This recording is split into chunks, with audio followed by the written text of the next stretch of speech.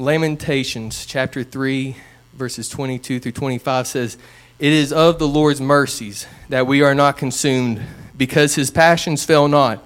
They are new every morning. Great is thy faithfulness. The Lord is my portion, saith my soul. Therefore will I hope in him. The Lord is good unto them that wait for him, to the soul that seeketh him." And Psalms 118:24 says, "This is the day which the Lord hath made. We will rejoice and be glad in it." For the next few moments, I'd like to preach on each day, and you may be seated. In life, we get so focused on things of the future. We plan for things maybe for tomorrow, next week, next month, next year, and even for years to come. But we get so wrapped up in these things where we're scheduling for so far in the future that we forget things in the present time. Maybe we forget parties or church events, job organizations, or whatever it may be. But as humans, we must plan for future events to stay organized. But there was a time when we were younger that our parents would tell us, don't worry about tomorrow, but just focus on today. Live life one day at a time, and why wait till tomorrow when you can do it today? And there are obviously times, there are things that we do have to plan for in the future. But there are also things that we postpone because we don't feel like doing them at that exact time. But postponing God should never be one of those things. We cannot mentally put God on a shelf, and then whenever a situation or a season comes, we pull him up off that shelf, we pray, and we ask God, and we get this walk with God. But when that hardship is over, we put him back on that shelf for another time. We cannot postpone God. But in my first scripture that I read, it said Lamentations 22. It says, "It is of the Lord's mercies that we are not consumed, because his compassions fail not." That right there is reason enough to praise him. We once were lost in sin, but Jesus took us in. It's by his mercies that we found an altar. It's by his mercy that we know truth. We could be in the world. We could be on a bar stool. We could be addicted to drugs or depression or anxiety. But you are here tonight knowing truth and knowing the love and mercy of God. And it only is by the mercy and grace of God that we are here tonight. Thank God for his mercy. We don't deserve it, but he gives it to us anyways. And the best part is, it is new every morning. We can ask God for anything that we need, and there he is to answer it. I don't want to miss the opportunity by being wrapped up in so many things that I don't have time to spend with God. We need to make time to read the word. We need time to pray. We need time to have a touch from God.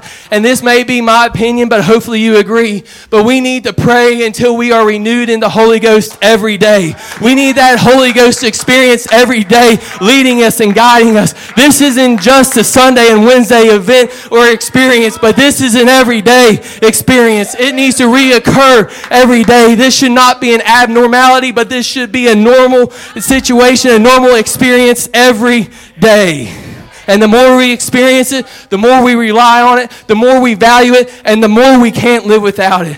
But just go a day without praying. Just go a day without being renewed in the Holy Ghost, and you will see how your day will change. Your attitude won't be the same, and one bad thing and after another can come. But what you are really doing is setting yourself up for the evil of this world to come creeping through the cracks. But when you pray, and when you seek the face of God and are renewed in the Holy Ghost each day, what you are doing is building walls and barriers to keep the enemy from coming in, and you are blocking the temptations of this world from catching your eye. Each day is our own test, and we choose whether or not to fail or to pass. But every day I want to give all that I have. I want more Holy Ghost filled days than not. But just think of all the things that are taking your time, the things that are coming against your time of prayer and reading the Word of God. This could be our last day. God could be calling us home tomorrow, but you get to be in the house of God one more time. You get to hear anointed singing one more time. You get to hear a powerful Word of God preached one more time, and you have the opportunity to be renewed in the Holy Ghost one more time. But if it's not our last day, I'm going to live life as though it is my last day, because we aren't promised tomorrow, but every day we have is a gift given by God, because life is a vapor, and we shouldn't be taking it for granted, and we shouldn't be taking the chance of losing out on heaven. But this should not even be a debate in the matter, but we should be living renewed every day because God allows it, because in mercy is new every morning. Psalms 118 and 24 again says, this is the day which the Lord hath made. We will rejoice and be glad in it. God gave us another day with breath in our lungs. It says, let everything that has breath praise ye the Lord. I don't want the rocks to cry out in my place, but we need to praise God in the good times and in the bad times. Even though living for God, there really is no such thing as a bad time, but we need to praise Him in morning, noon, and night. He does too much for us to think that we cannot praise Him. But John 4:23 and 24 says, but the hour cometh, and now is when the true worshiper shall worship the Father in spirit and in truth. For the Father seeketh such to worship Him. God is a spirit, and they that worship Him must worship Him in spirit and in truth. God will see whether or not you're worshiping Him truly. But amen, I want to be called a true worshiper. I want God to see each and every one of us as a true worshiper. I don't want to worship because I feel pressure to. I don't want to worship because somebody beside me is. But I want to worship Him because I can, because I want to, because I love Him, because I have another opportunity to. We need to worship Him in spirit and in truth. He put a new song in our heart. He put joy in our soul. We were on a road to hell, but Jesus intervened. He shed His blood and He died on the cross for us. He filled us with the Holy Ghost, and our lives have been changed forever. We have a reason to praise Him. We have a reason to serve Him. And if He didn't even do any of those things, He's still worthy of the praise and the glory. And we need to have a relationship with Him each and every day.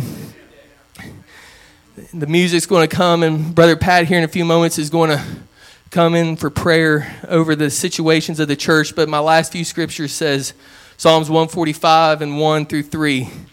It says, I will extol, or I will praise enthusiastically.